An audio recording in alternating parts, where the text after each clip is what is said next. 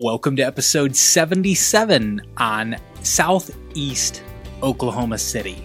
This is probably going to be one of my least favorite episodes of Oklahoma City, in that Southeast Oklahoma City still has a ways to go before it becomes an adventurous, exciting place to invest.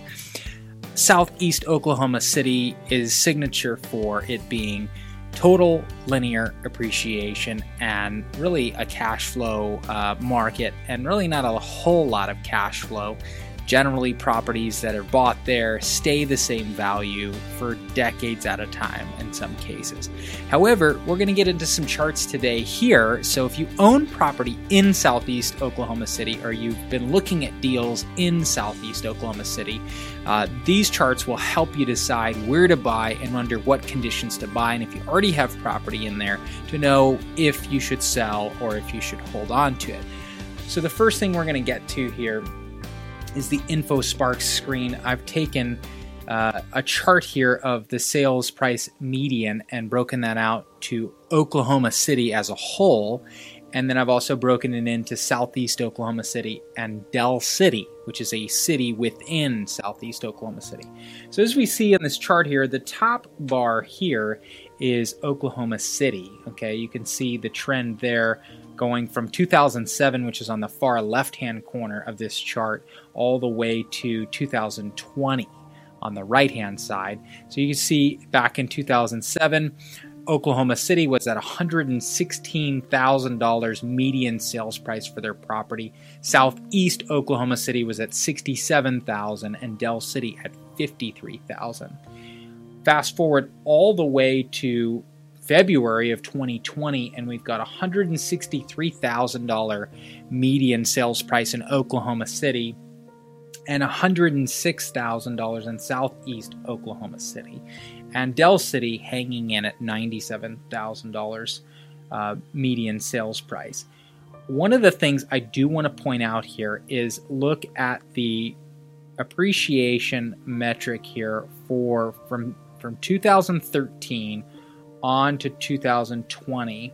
Okay, we see that even though we're going up and down and fluctuating with the seasons here, we've got a consistent gain over the long haul. Okay, and that's right in line with our 3.5% appreciation that's been occurring pretty regularly here in Oklahoma City for a long while. We did see some drops here. If you can see some static in the 2010 area, 2010 to 2011, we kind of stagnated, and you can see that kind of play out right here. But then from 2012 to 2013, we just see a steady gain all across Oklahoma City and even in the southeast side. If we get to homes for sale, we can see, again, our inventory shortage, which has been driving the prices up in Oklahoma City. We see that same play out, but not as pronounced here, just flatlined there. In fact, if I kill Oklahoma City, we then can see that we're still lowering in inventory as we go, with the red being Southeast Oklahoma City and Del City. Let's get on over to the map itself so you understand kind of where we're talking about here. So we've got Oklahoma City coming up on old Google Maps. Right over here, Southeast Oklahoma City. This is what we're going to be talking about. That's east of I-35, north of 240, and south of I-40. Okay, that is our metric here, with Del City being kind of a rectangle shape here. All right, I want to get over to our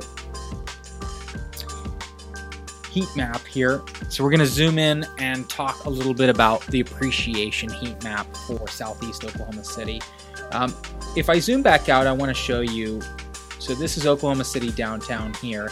So we've got a good spread of blue being our gains and red being our losses here, and the white being just consistent, right in line with the 2.5 or 3% appreciation that linear markets get.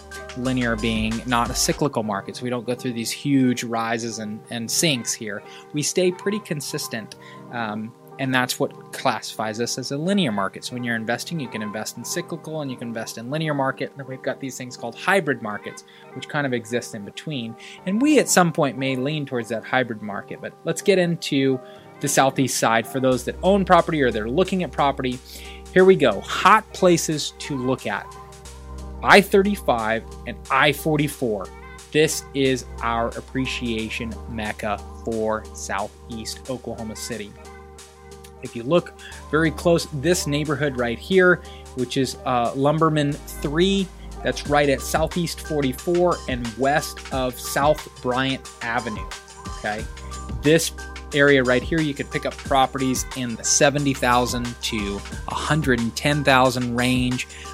And if we look at the rent, which we've looked at earlier today, there's not a whole lot of properties for rent in that area, so you've got good demand still for buy and holds. So good signs there.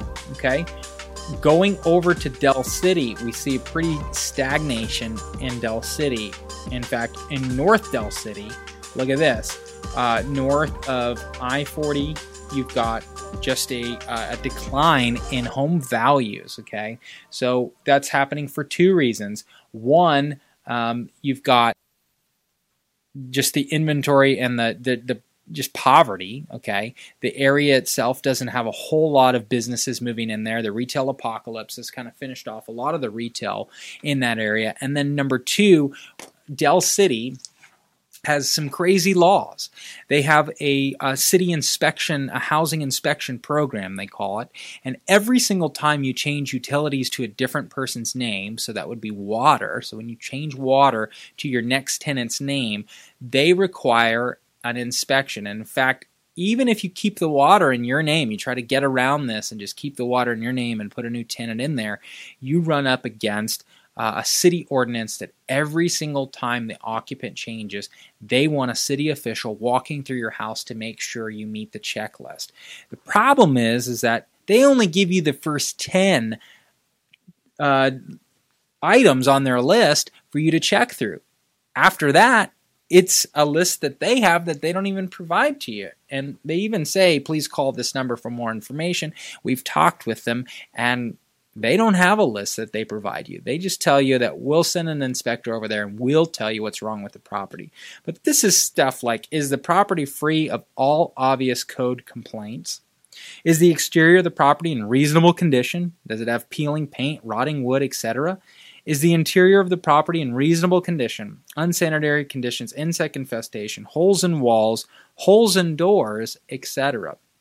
I can't tell you how many times we go on a rental property that's been performing well and the tenants are very happy that has some of these small things like holes in doors and that kind of thing. And so something to consider when investing in Del City. You want to make sure your numbers look really good so that you can make up for this extra burden that's placed on your property manager or on you for every time you do a tenant turnover. You've got to make sure.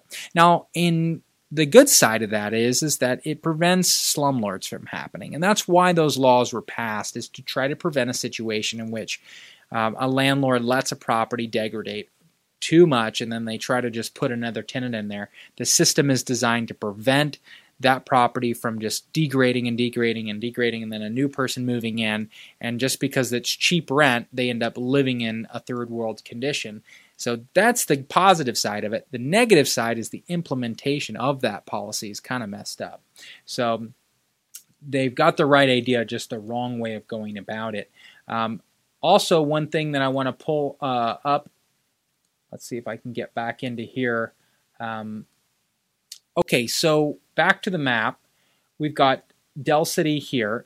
You might say, so what's going on over there? Well, we've got the Air Force Base here. Okay, this is Tinker Air Force Base. Tinker Air Force Base brings in about $4.5 billion in GDP or just economic impact to Oklahoma City. And that translates to about 17,000 civilian jobs and another, I think, 5,000 jobs. Let's pull up our little sheet here. So this is something that Tinker Air Force Base releases every year, the economic impact statement for fiscal year 2019. The 2020 will be coming out at the end of the year. But this is for last year's. This is very recent. So they're talking about active duty personnel, 5,104 base jobs. And then also they've got the listing of how many people live on base, which is just really cool. So you can pull up this document. Active duty, let's see, where does it list that? Oh yeah, living off base, 4,310 people, which is kind of interesting because the Section 8 voucher program is almost the exact same amount as the active duty personnel in Oklahoma City. You've got about 4,300 Section 8 government vouchers for housing, and you also have about 4,300 active duty Air Force personnel with on-base housing allowance to be able to go into the market, and they both pay similar amounts of rent. So you've got about 9,000 government-funded tenants, and in some cases they're buying. Of course, some of these active duty are buying, and some of the Section 8 there's actually a very small portion goes towards buying a home. So something to consider. But as far as exciting stuff, well, let's go back to that heat map one more time.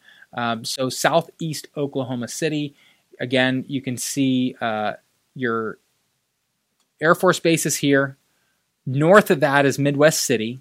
Okay, we didn't really talk in detail about Midwest City, but Midwest City is very similar to like Northeast Oklahoma City and Southeast Oklahoma City. It's kind of a hybrid between the two, in that you're very linear. Okay, Northeast has Lincoln Terrace. You've got the VA Medical Center. You've got a lot of great things happening about it.